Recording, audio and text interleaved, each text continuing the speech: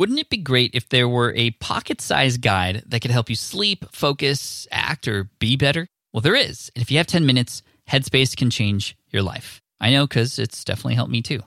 Headspace is your daily dose of mindfulness in the form of guided meditations in an easy-to-use app.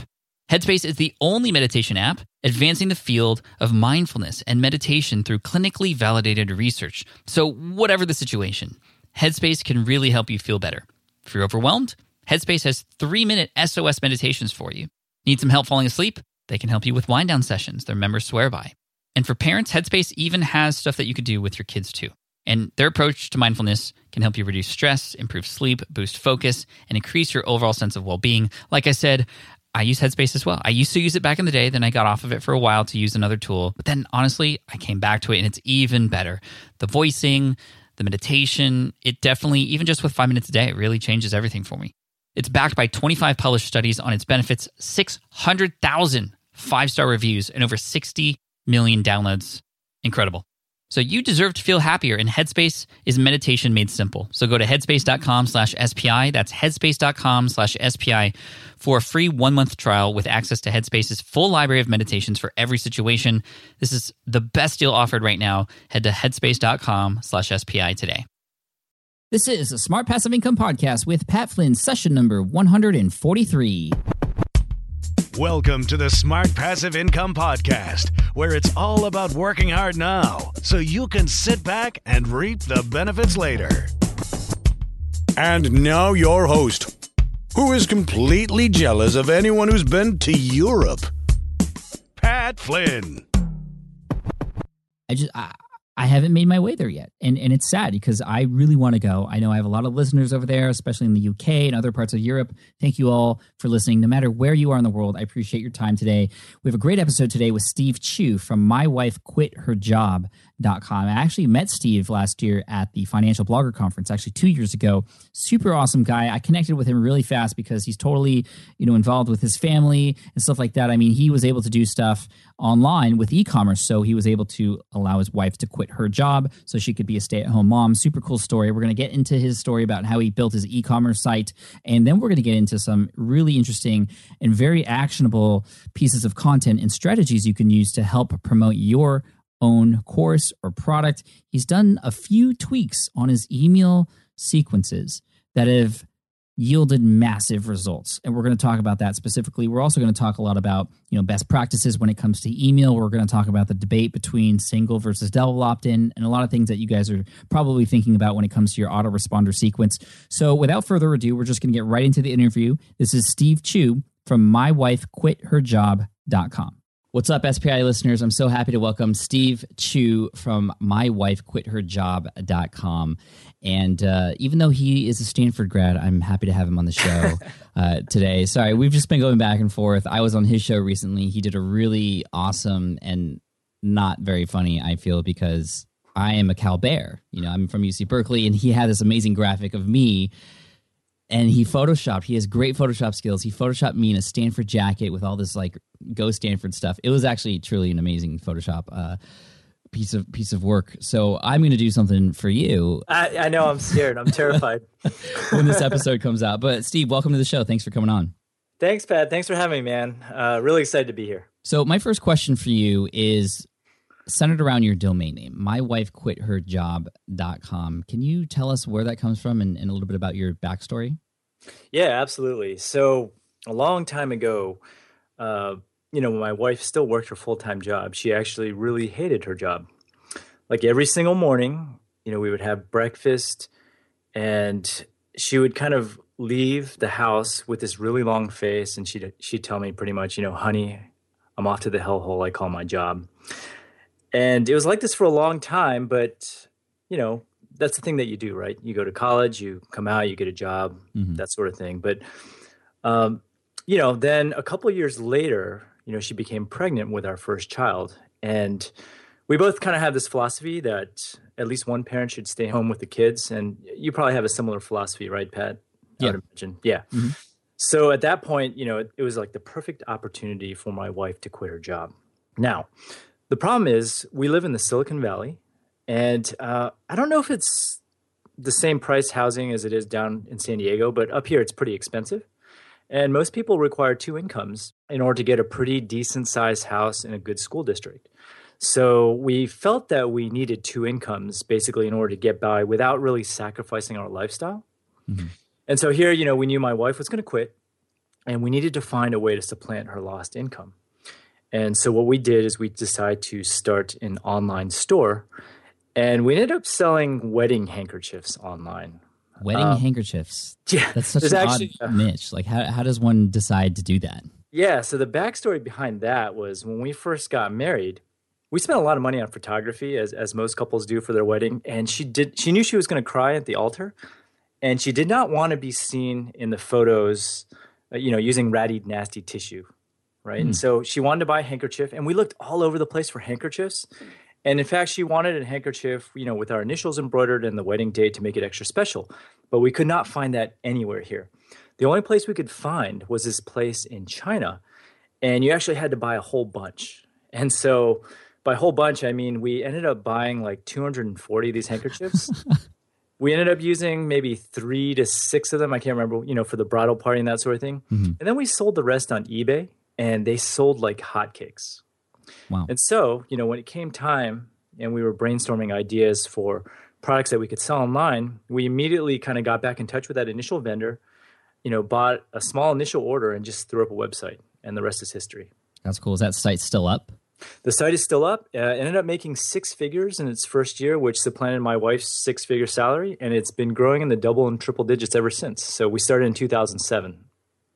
Wedding handkerchiefs. Wedding handkerchiefs, we've since added new products. We started doing linen napkins, linen towels, and everything can be personalized. But our core product is still handkerchiefs. That is so cool. And really quick on this, like how is this, is this a passive business? Do you guys just have a whole bunch of handkerchiefs in your house and you ship them out? And like, how does this all work and function? Yeah. So it started out in our house. Gradually, as the business started growing, we ended up renting an office space. And now we have a couple of employees that pack and place orders. And my wife pretty much... she's like a glorified taxi driver. I don't know if you guys are like this too, but she's always showing the kids everywhere. Mm-hmm. And because we have these employees running the business, she can kind of focus on the kids' activities while, supervising, stopping in into the office from time to time to make sure things are going okay. But it's definitely not a passive business in the sense of like info products, for example. Right. And we'll get into that in a little bit because you're doing some amazing things with info products. But going back to your family, and one thing that really helped me connect with you right away, despite you being a Stanford grad, was sorry, that'll be the last time, I promise. Go Bears. But the fact that you are, and it's obvious that you are a family man. And I know a lot of people out there who listen to the show know that I am completely all about 100%. My why in life is to be with my family and to give them the opportunities that I can, and to be with them all the time. And you're the same way. Mm-hmm. When your wife was pregnant and you were starting this business, like, was there any and you guys chose wedding handkerchiefs? Like, what was going through your heads? Did you know this was going to work? What was going on internally in terms of, okay, can this actually work or not? So we actually tested it out for a little bit on eBay. So we knew the demand was there. And so it was just, we knew they were going to sell. We weren't sure how much we could get. And we were actually only shooting for about 60,000 a year. And, when we launched it, when you launch any website, it's really slow in the early going. And the way we kind of jump-started that is we ended up using Google AdWords early on to just drive targeted traffic there. And then, it's just a slow, steady process. We started doing a lot of legwork, calling wedding planners, people who could buy our products in bulk and that sort of thing. We worked on content for SEO. And then, at around the 5 to 6 month mark, everything kind of started coming together. And then it kind of snowballed from there. That's so cool. So you put in the work, obviously. A lot of legwork early on. Yeah, and a lot of people who throw up online businesses initially kind of expect this Google spigot to kind of open up at some point. But, in the beginning, you really got to put in the legwork, cold calling people. We were emailing people, trying to get publicity and that sort of thing. So, yeah, that's really cool. Was there any time, sorry, I love this topic, by the way. We'll move on. But was there any point at which you were like, okay, we have a business about wedding handkerchiefs. Like, I'm not very passionate about it. Like, what kept you moving forward? What kept it from being boring? I mean, you're an entrepreneur like I am. It's very easy to just get bored with things, right? Yeah, absolutely. What makes you think wedding handkerchiefs are boring, Pat? No, I'm just kidding. No, Yeah, that's I have actually a really good question. No, I'm just kidding. I have absolutely no interest in it whatsoever. But as you know, when you start selling stuff and the money starts rolling in, the business aspects are actually very interesting. So I learned a ton of stuff. Uh, pay-per-click ads, SEO, you name it. All the same stuff, email marketing, all the same stuff that we do every day now for our sites. It was kind of this vehicle for me to learn all this stuff. And it was like drinking out of the fire hose in the beginning, but it was a great way. And we were getting positive feedback for all of our efforts. So that's what kept me going. Yeah. That's so cool. Thank you for sharing that. And congratulations to you and your entire family on all of that. That's amazing. Now, you and I have met each other in person at FinCon, and that's absolutely one of my favorite conferences. And, Steve is such a nice guy, and he's doing some amazing things with info products now. So move us forward a little bit into when you started to get into info products. I'm assuming that, and correct me if I'm wrong, that people around you and people online started to notice what you've been doing with your e-commerce stuff, and they were starting to wonder how they could do the same. Yeah, it was mainly my friends because I didn't have the blog at the time. And part of the reason I put up the blog was to just kind of document my experiences running the e-commerce store. There weren't that many blogs at the time out there doing that. Mm-hmm. And so just by nature of putting up content on e-commerce and just really giving in the trenches account what was going on, I started gathering followers. And then people started asking me, how to put up their own e-commerce store. And my blog tends to attract a lot of, families who, they want to start having kids and they want to hang out with their kids more often, which is, kind of dear to our hearts, right? Right. And so I put together this blog. People were asking for a course. And at the time, I actually did not want to put out a course or any sort of info product. The blog was just kind of a way to just kind of document everything. But it was in 2011, I finally decided to just go ahead and launch. Like I still work a full-time job. I don't know if your listeners know that, but I didn't really have any time to put together a formal course. So what I did was I just held a webinar and I just gave a brief overview of what I was going to teach. And I basically launched the class with zero content in it. And so people were signing up with the promise that I put out good stuff. So you essentially pre-launched a course that hadn't been created yet. That's correct. Yes. And tell us about that. What was that? Where did you get that idea? And did you actually collect money up front before you even had a course? I did. It was a very small launch. It was about 35 people at around $300. And these are people that were asking me for the course. And so, when they bought the course, I basically just promised them that I would put out consistent content kind of indefinitely. And, if they signed up early, they would get lifetime access to anything that I would put out. And so I launched in 2011. Now that it's 2014, I actually have over 190 videos in the course now. And that's just slow and steady progress. Right. So you've continually added more people over time. And so they pay $300 to get in initially, and that is just a one-time fee. Am I right? One-time fee, yeah. And I continually add content to it every single week. Is the pricing the same? Has the pricing structure been the same since then? No, I've raised it multiple times. Right now it's at $6.99, and it's probably going to go up another $100 by Christmas. And why did you do that? Well, it made sense, right? In the beginning, I had no content, and people were taking a chance on me. And then once I started, adding more and more content, it was just a greater value to the people that were joining. Yeah, I think that's really smart because a lot of people struggle when it comes to raising prices. And, my buddy Chris Ducker and I, we do our one-day business breakthrough events. And one of the big themes that comes out of all of our events that we do when we meet in person with these entrepreneurs is everybody totally underprices themselves. Mm-hmm. And even if they've had to have a business for a while. So I think it's smart to go in knowing that you're going to be charging a little bit less, sort of like what I did with the Smart Podcast Player in my first run at doing software, getting a beta group in there, working with those people closely to help build the software, or in your case, the course in the way that they want it. But mm-hmm. then at some point it gets to that product or that software that is what people want. And then you definitely have permission to charge more at that point.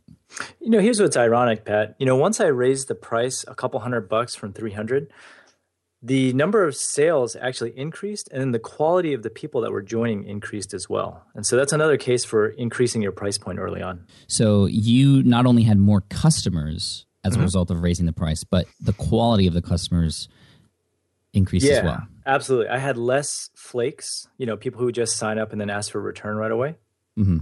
And just the overall caliber and the overall drive of the students, paying the higher prices were a lot better. I could tell instantly. That's really cool. How did you set up the course? So you initially pre-sold the course, 35 people were interested. What was your next step after that? Like did you have a membership site, and how did you set it all up for them? I did, yeah. It's just WordPress and then a membership plugin. I used S2 Member. Okay. There's a whole bunch of options out there that you can choose, and they all work equally as well. And, I was on Ustream, and I had this set up on my computer where I could just record video. Mm-hmm. And I just started doing a live broadcast twice a week. And there was interaction with you as well at the same time? Absolutely, yeah. There's a chat window, and I still do this today. Once a week, I kind of do a live broadcast, and then people can ask me questions in real time in the chat box. That's cool. And are those videos recorded and then those become the lessons, or are the lessons different than the actual sort of face-to-face? Yeah, so those videos, I usually have some sort of lesson plan for those office hours. Okay. And those go in the repository. And then I also produce videos kind of at home, in my own little office studio thing that I put on there as well. Where do you find the time to do this? You said you have a full-time job. Like when do you work? Yeah, people ask me that question all the time. And, Me too. My answer always is, if you really want to do something, you'll find the time to do it, right? Mm-hmm. So in my schedule, the weekends are always devoted to the kids, right? During the week, I have the luxury of having a very, a pretty straightforward job in terms of hours. So I work 9 to 5. And, after that, it's just family time. And then usually at night, and, we're doing this podcast right now at around 9 p.m. after the kids have gone to bed. Yeah. And that's actually the time that I use to work on all my stuff. Nice. So you're just like me, yeah, pretty much. So once the kids are down, then you can sort of turn that part of your life off and turn on your business stuff. Walk us through a typical day when you start work. Now that you have your business up, you have the e-commerce stuff still going, and now mywifequitherjob.com and some info products to go along with that as well. What is a typical day like for you after the kids are down? What is work like for you at that point? Yeah, so after the kids are down, I actually only spend maybe 2 hours a night working on my stuff at this point. During the day, just to be absolutely clear, my wife actually runs the e-commerce store full time. Okay, I pretty cool. much do all the tech stuff, and some of the marketing stuff we share duties on. And so usually I devote maybe one night a week to our actual e-commerce store. And then the rest of the nights, 2 hours a night, I devote to My Wife Quit Her Job or the course. Nice. So are you just creating content and writing and stuff like that? Yeah, I actually don't post that often either. So I write one post a week, and then I do podcasts also, which is pretty much one podcast episode a week. And then I do one office hours session for my course a week. And so prior to the podcast, just maintaining the blog and that sort of thing really took around 5 hours. With the podcast, it's more like 8 now because of the scheduling and that sort of thing. Right. And then, of course, there's answering emails and questions. But it's really, now that I'm in, early on it wasn't like that. But now that it's kind of in steady state, it actually doesn't take that many hours to maintain. When you first started, how long did it take you to get to a point where you felt like there was something here? Well, see, when I first started, I only had one child. So it was much easier. But I was probably writing 4 or 5 times a week early on for the blog. Mm-hmm. And I had been blogging for 2 years before I'd launched my course.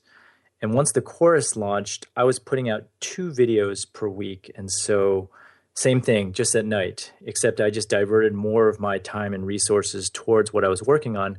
And stuff like the e-commerce store suffered a little bit during that period. Right. Okay, awesome. Now you, before we got on the call, had mentioned to me that you've been doing some amazing things with your My Wife Quit Her Job site that has 3x'd your results. Can you talk about those things that you're doing to help promote and market your stuff that is getting you those 3x results? I think all of us out there listening would love to get those kind of results. Give us some actionable stuff that we can put into action on our own absolutely sites. Well, so the way I sell my course and my info product is I use email marketing, right? And so just a very quick background about the class. A lot of people who, when they launch info products, they do like a formal launch, right? They say that the class is going to close at a certain time. They do this really big formal launch leading up to that, and then they sell their product, and they close it down, and then they open it up again. And so kind of there's this natural scarcity aspect to doing it that way. For my product, it's open all year round. So there's no, people can buy it at any time. And it's priced pretty high. Its price is $6.99. And so the way I get people to sign up is I have them sign up for my email autoresponder, and that leads them down a sequence, and along the way I try to get them to actually buy the main product. Awesome. And so I made a lot of change. So just a very basic high-level structure of my autoresponder sequence. Basically, I was just teaching them how to start an e-commerce store. And it's just like a little mini course. And then I would give them a little sell, have a little FAQ, and then that would be pretty much it. And that's the way I had it ever since 2011. But then in May, I started interviewing people in podcasts. And every time I interview someone in a podcast, I actually learn a whole bunch of stuff. And I ended up interviewing this guy. I don't know if you know him, but his name is Dan Fagella. And I basically told him what I was up to. And he kind of took a look at my email autoresponder sequence. And he said, dude, for this price point for your product, you really need to make your autoresponder sequence longer and, kind of hit them up. Don't be afraid to sell them more often. Okay. And so what ended up happening was he looked at my autoresponder sequence, which is only 9 steps. And he kind of advised that I made that 3x the length that it already was. And so I was like, wow. That's kind of eye-opening. His main point was you got to hit him up multiple times for a course. And then, another thing happened in May also that kind of spurred me to change my autoresponder sequence. I got this email from a reader of my blog, and this woman said, I have a confession to make. I cheated on you, Steve. Noah Kagan. So Noah Kagan, he runs a course as well. We're kind of buddies and competitors at the same time. Yeah, he's been on the show before. He's been on the show before. So this woman emailed me and she said, Noah sold me his course day after day with his autoresponder sequence. And she said, I have to say yes, it may look that sending continuous emails may bother some of your followers, but for me, it worked. Their email content was day after day relevant, and it got more and more interested. So when I saw Noah had a course online, it convinced me, and I signed up immediately. Now, this woman was actually on my sequence, but it had ended, after 9 steps. And here was Noah, little punk. Hopefully he'll be listening to this. He had this sequence where he was just constantly emailing her with useful content and, a very small call to action to join his class. So the lesson here is multiple touch points within an email sequence. Absolutely. So initially you had people sign up and then you teach them a few things, sort of a mini course going through 9 days and then a pitch, and then followed up with a FAQ or frequently asked questions. And then it kind of just ended there. It just kind of ended there, and after that, I was sending them blog posts and that sort of thing. Okay, so they get into the sort of main list, and they just might get information about the course, but it's not really set in stone when that might happen. That's correct. Yeah, so basically, my sequence went from 9 emails to now it's like 28 emails, and I'll talk about the types of emails that I included in that sequence as well. Thank you. Yeah. So the other thing that I was missing was that I'm an engineer. For all the people listening. And everything that I do at work tends to be logical, right? And so the emails in my initial 9 email sequence was basically focused on the how-to aspect, how to start an e-commerce store, how to launch a website, that sort of thing. What I was missing was I was not really tapping into the customer psyche. And what I kind of learned in May was that, logic doesn't really equate to sales. And if you've ever had an argument with your wife, you'll realize that logic doesn't really lead to anything productive. And so what I kind of picked up was that, I needed to emphasize more on some of the psychological aspects of, selling something online. And so the next step that I took, I still work a full-time job, and I kind of hang out with these sales guys all the time. So, I went up to one of the sales guys who I'm friends with, and I asked to have lunch with them. And I asked him, what's the secret to selling? And he gave me this tip, and he said, when it comes to selling, the product is very important, but even more important is the person selling the product. And so his advice to me was, in order to get people to kind of like you online, you have to show off your personality. And this is actually one thing that you do really well, Pat, that I've kind of picked up over the years. Thanks, Steve. I appreciate that. Just an example of your stuff, your podcast, that little intro where you give a little tidbit of your personality, that little thing is actually pretty effective, whether you realize it or not. Thank you for saying that, man. So many people were like, don't do that. That's so dumb. Nobody cares about your facts. And it seems to be working. Every time I go to a conference now, people pull out one of those things that I've mentioned. And, they talk about my fantasy football team or the fact that, I'm Sagittarius or I'm half Filipino or like all this stuff. And all those little things make these connections with people. So I really appreciate you saying that and confirming that for me. Yeah. And so what I didn't realize was that people were buying the product for me and not necessarily for just the product. And so one thing that I did was I started doing a lot more storytelling about my backstory. So I started including a video in that initial sequence that kind of introduced myself and just told my story, pretty much the same one or similar one that I just gave in the beginning of this podcast. Mm-hmm. I also included a link to to my very first episode of my podcast, which kind of told my story in a different form and my philosophies on family and, starting an online business. I like that. And you get your voice in there and people can really connect with that. Exactly. And, they're a captive audience for up to 40 minutes with the podcast, which is great, right? Mm-hmm.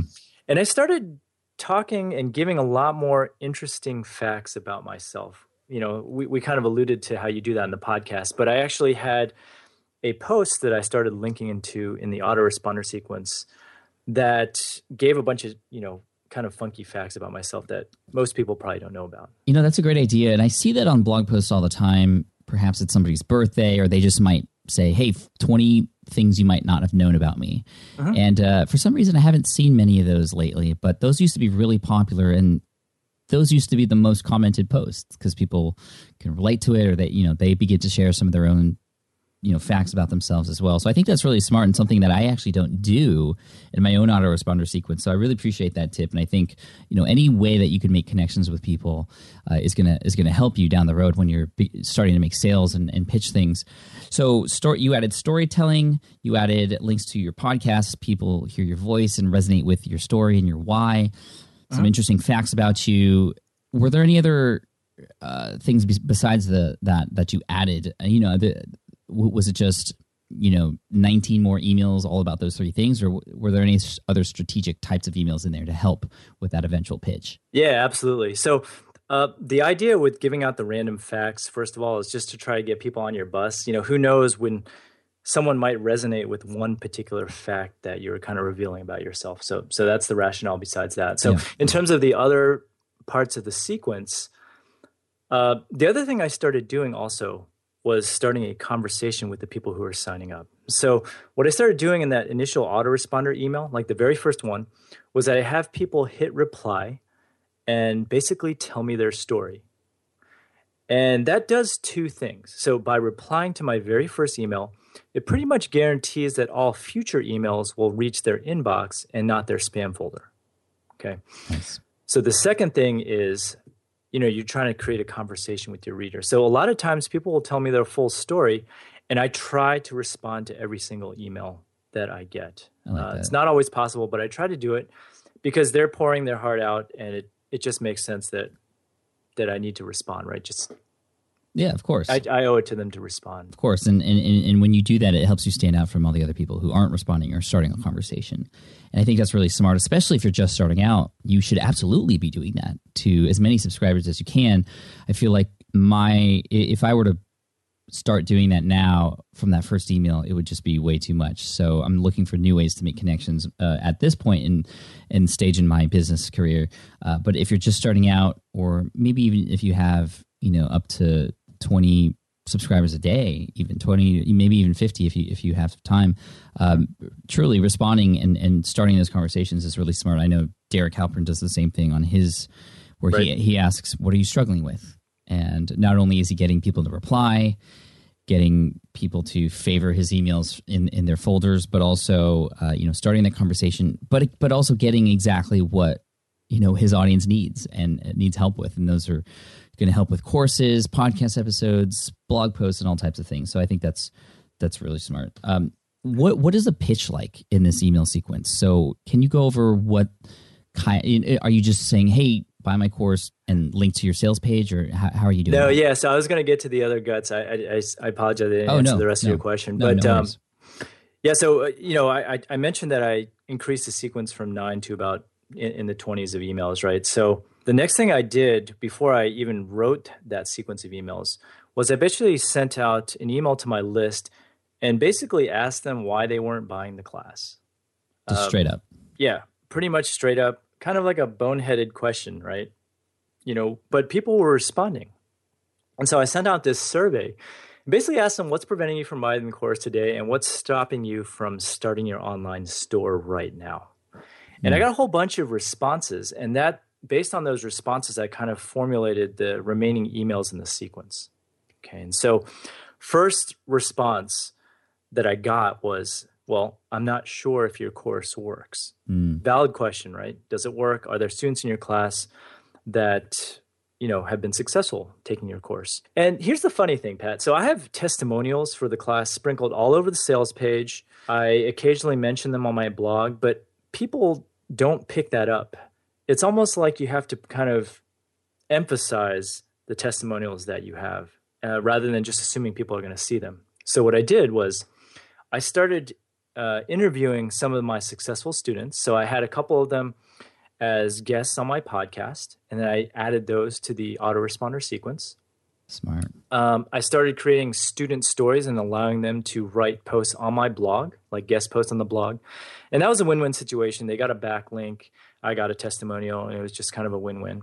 And I kind of chose students in different demographics for this autoresponder sequence. So I chose a single mother who was not that tech savvy and, basically wanted to earn extra money with her e-commerce store and told her story. I had another person that I had on the show that was just a young professional, a single guy working who just wants to perhaps someday quit their job.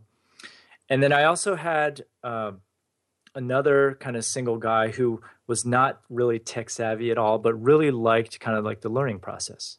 And so now I incorporated all these guest posts and interviews into my autoresponder sequence. I like that because what happens is over the course of these emails, maybe they get an email that features a story of a single mom, and that email gets to a guy who's just like, you know what, that's not really me, that's not relevant. But they stick around in that email responder and then eventually get that email about the single guy who that person can totally relate to. And then that sort of triggers that, hey, I can probably do this too. And so you sort of cover all the bases there. And so that might be, I think that's a really smart idea to not only just have success stories, but make sure you have all different kinds of success stories under your brand and share and feature those things. And I really like what you said about the fact that you got to emphasize the testimonials or the case studies. And I think it's really smart. You're getting your audience involved too. Students writing their own stories and featuring students on interviews. I know for me, most of my most popular episodes of the podcast are when I have students come on and talk about how, they've been able to build a business from scratch. I feel like, and people have said they can relate to those more than when I have, the Tim Ferrisses on and the Gary Vaynerchuks. They feel that they can actually do it when there are regular people on the show. Yeah, absolutely. Yeah, that's a huge point. The more when they feel like it's just a regular person that you're talking to, they kind of become more emboldened to actually giving something a try.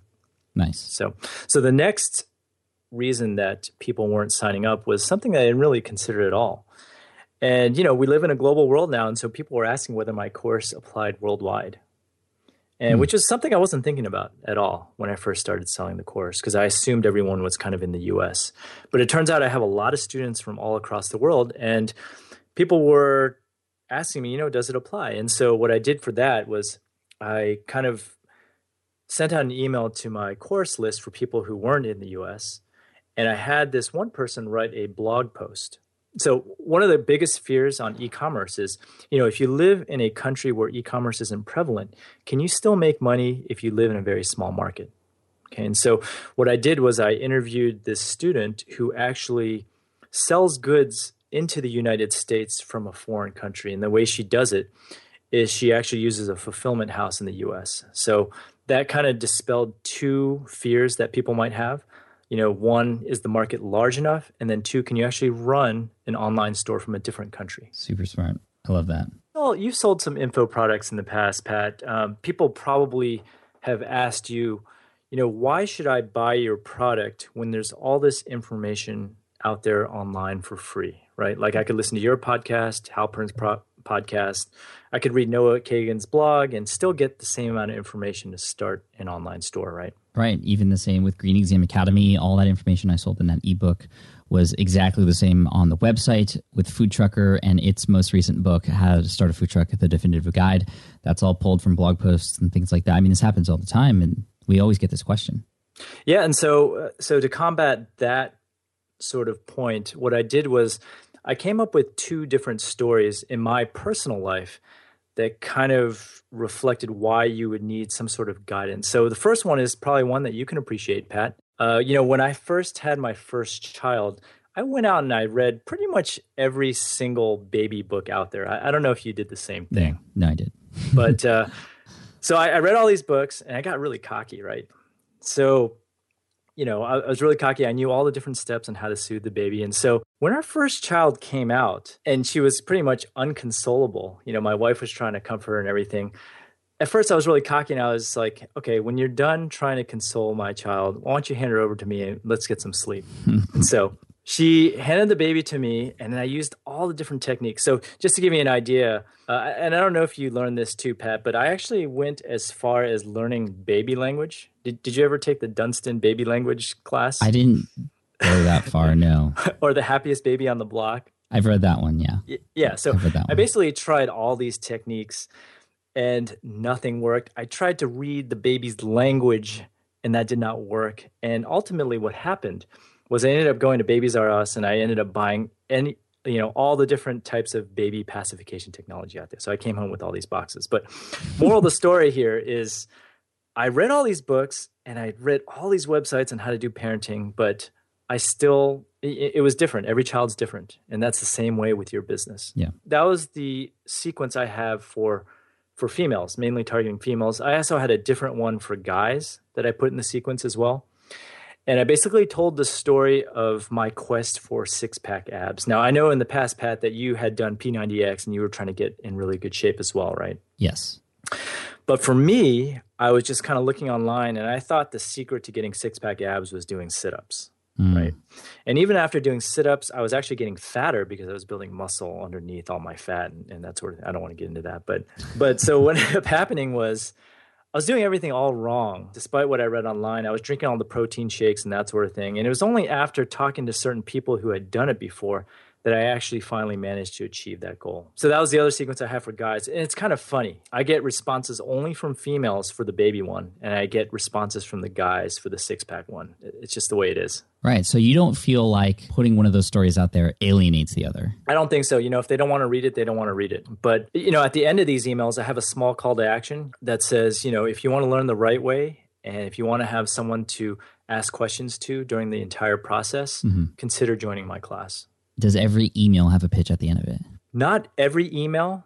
And a lot of times it's just subtle. Like sometimes I put it in like the little PS, like PS, if you want to take a chance on yourself, that sort of thing, right. Join the class. Yeah. Okay. So it's subtle. It's subtle. It's subtle. It's not a huge pitch and there's not like a PS after, oh, by the way, last chance to get this. And I don't do that actually. Yeah. Okay. Yeah. There's a few people out there. I don't know if you have any others to add, but there's a few people out there who do this really well that I follow. Ramit Sethi from I Will Teach You to Be Rich. He pitches really, really well. It's amazing how he does it. And you already mentioned Noah Kagan as well.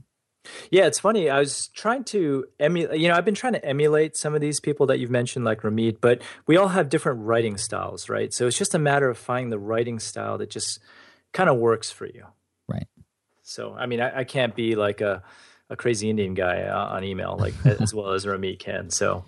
And so these links that are in the bottom of the emails, they go to your sales page. Did you do anything to help increase and get 3x results on the sales page? Or what else has happened to help increase these results? Or is it just simply the autoresponder?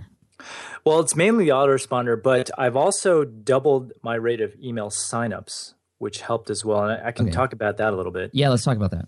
Yeah. So, when I first started blogging, I spent a lot of time kind of optimizing my AdSense blocks. Yes. I don't know if you've done that before. And, a lot of things that you do, the primary technique is to kind of make the block kind of blend in with the content. Mm-hmm. Okay. And so for the longest time, the email sign-up forms on my blog, I would have content, and then I would have like a little Facebook sign-up thing, and then I would have my email sign-up form encased in kind of this border to make it stand out more. Mm-hmm.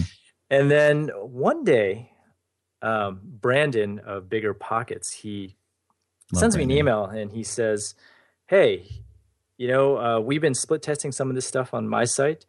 Maybe you should try to blend in your email form in your content and just see what happens. And I was like, that's ingenious. It's stupid. All this time I've been trying to blend my AdSense ads in to get clicks.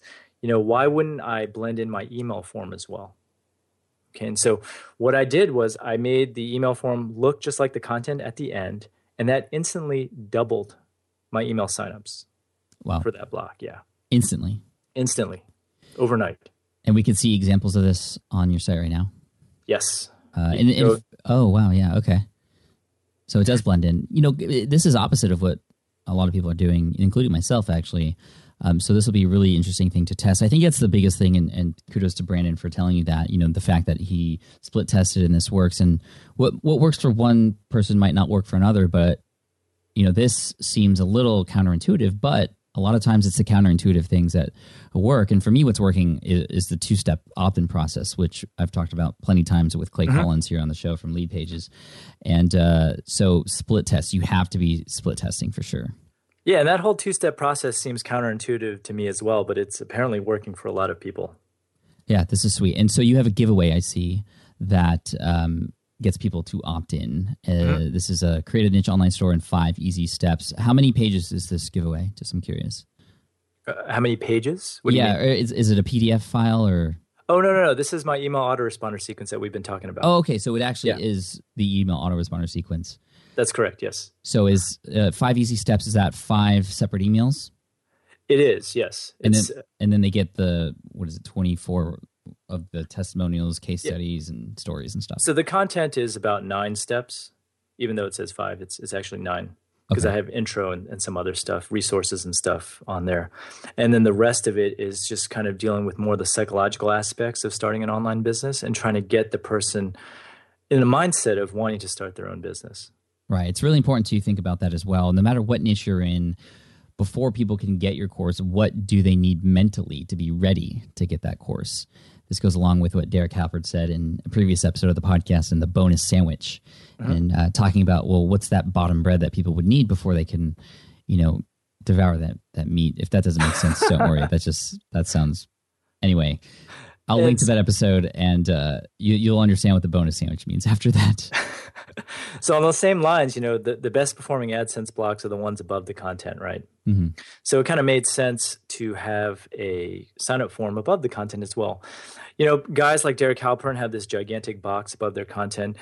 I did not want to do that with my site per se. So what I did was I just included a small link in the byline at the top of the article. And that actually converts really well. I was actually quite shocked that people noticed that small of a link. Yeah, I see that there. I was curious. So it says, I'm on your 6-pack. What a 6-pack taught me about starting a successful online business, which is apparently one of your most popular posts. And the pictures are amazing, actually.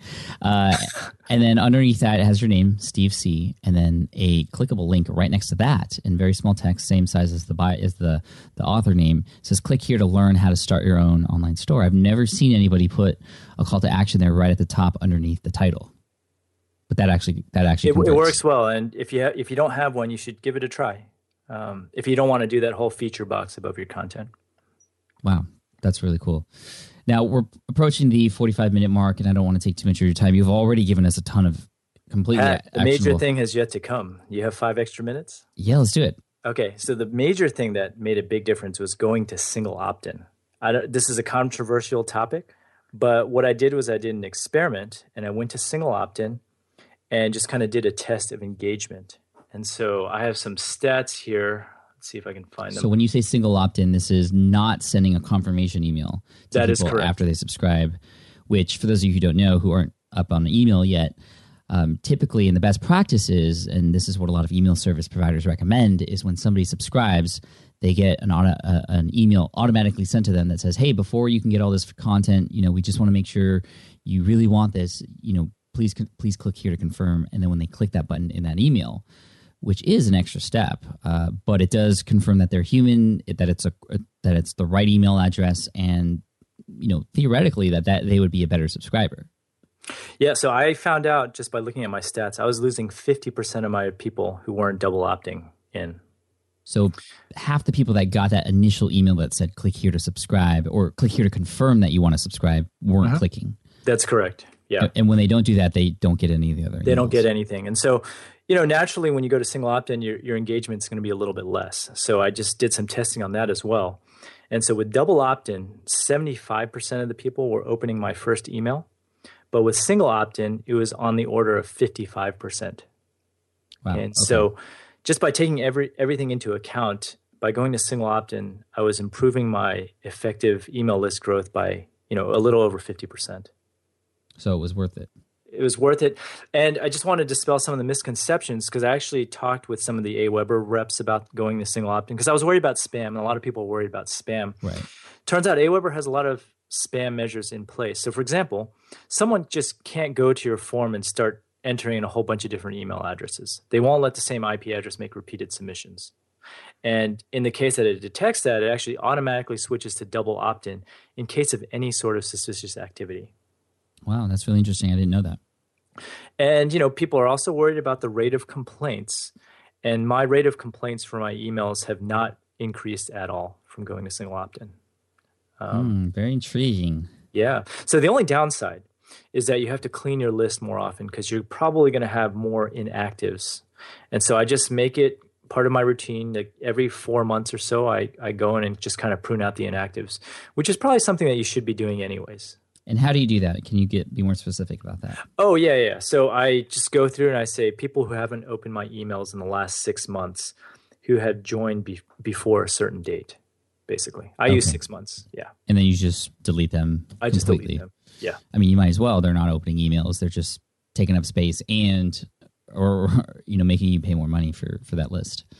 Yeah. A lot of time, in the past, the accuracy of these open rates and click rates were a lot worse before Google implemented their changes, which pretty much opens images in their emails now, right? That's how AWeber tracks opens. It's with a little pixel, a little picture, right? Mm-hmm. And so now I feel like the open rates and that sort of thing are a lot more accurate. And what I usually do is before I'm about to prune, I have this list of people who haven't opened in a while. I send them an email and I say, hey, I noticed you've been inactive. Why don't you, if you're still interested in being on this list, click on this link and we won't take you off. Otherwise, you're going to be taken off immediately. Yeah, that's awesome. So. That's a great tip. And that is a biggie for sure. I would love to hear whatever all of you out there listening think about this.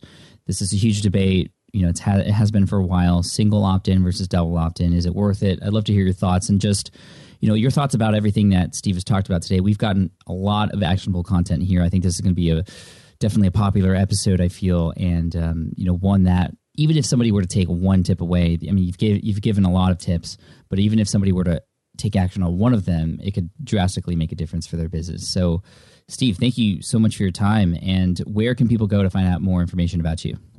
Yeah, you can just go to mywifequitherjob.com. If you're interested in e-commerce, you can check out my course at profitableonlinestore.com. And if you are getting married, you know you're going to cry at the altar. Where were you when I got married? I needed that myself. Head over to bumblebeelinens.com and we'll hook you up. Bumblebeelinens.com? That's correct. Beautiful.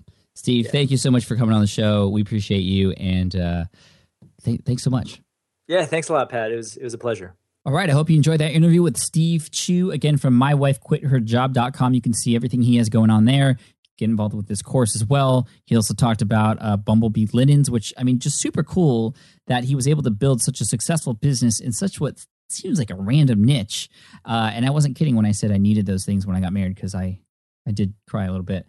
But anyway, thank you for listening to the show. All the show notes are available at smartpassiveincome.com/session 143. Again, smartpassiveincome.com/session143. All the links, resources, everything Steve mentioned will be there for easy clicking. Hey, and really quick, I want to let you know about a page on the website that might be really helpful for you. A lot of you are already taking action on what you've heard on the podcast, which is fantastic. But a lot of you have also messaged me asking for more, deeper information, more fine-tuned and highly targeted information for specific problems and pains that you might be having. So what I did was I actually put together a few courses. There's more courses actually coming down the road, but you could check out all the courses and things that are available to you there at smartpassiveincome.com/courses. My team and I have worked really hard to put together the best information that'll help you solve specific problems that you might be having in your business. So if you're just starting out and you need help and you need accountability, handholding, you want a community behind this as well, check it out, smartpassiveincome.com/courses. You can see what's available there. All different kinds of courses to help you through a number of different things you might be working on. And like I said, there are more courses coming down the road too. So one more time, smartpassiveincome.com/courses. Thank you again so much for listening in. It's a brand new year. Hope you're as motivated as I am. I have my whole calendar for the whole year planned out, and I hope you do too, because we're going to make stuff happen this year. I know we all have amazing things planned. We always have amazing things planned at this time of year, but you know what? Not everybody eventually gets around to them. So make sure they happen. And you know what? Do everything one thing at a time. So coming out of this episode, what's that next thing you're going to do? Head on over to the blog, get the show notes, smartpassiveincome.com/session143. But coming out of this, how are you going to use this to motivate you? And what is it that you're going to do and finish and follow through with next? That's what I want you to do. Thank you guys so much. I'll see you in the next episode of the Smart Passive Income Podcast. Until then, keep at it. It's the beginning of the year. Let's keep moving strong. Don't let me down. Peace. Thanks for listening to the Smart Passive Income Podcast at www.smartpassiveincome.com.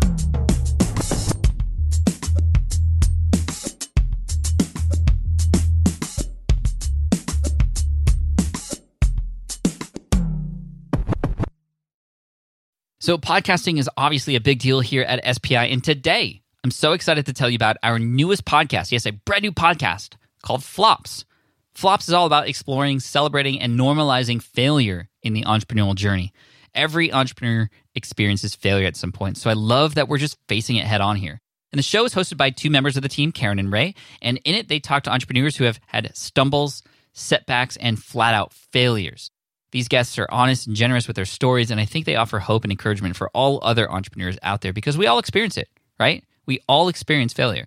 For example, in the first episode, Ray talks to John, who got caught up in a Ponzi scheme. It's a story with twists and turns that will keep you hooked. It's a great story. I highly recommend you check it out. But one thing I love about Flops is that it doesn't dwell on the failure, and it always finds a bright side. I really love it, and I think you will too. So the first season of Flops has already started with new episodes dropping on Wednesdays. You can find it on Apple Podcasts, Spotify, wherever you listen to podcasts. You can also listen at smartpassiveincome.com/flops. Again, that's smartpassiveincome.com/flops. I hope you enjoy it.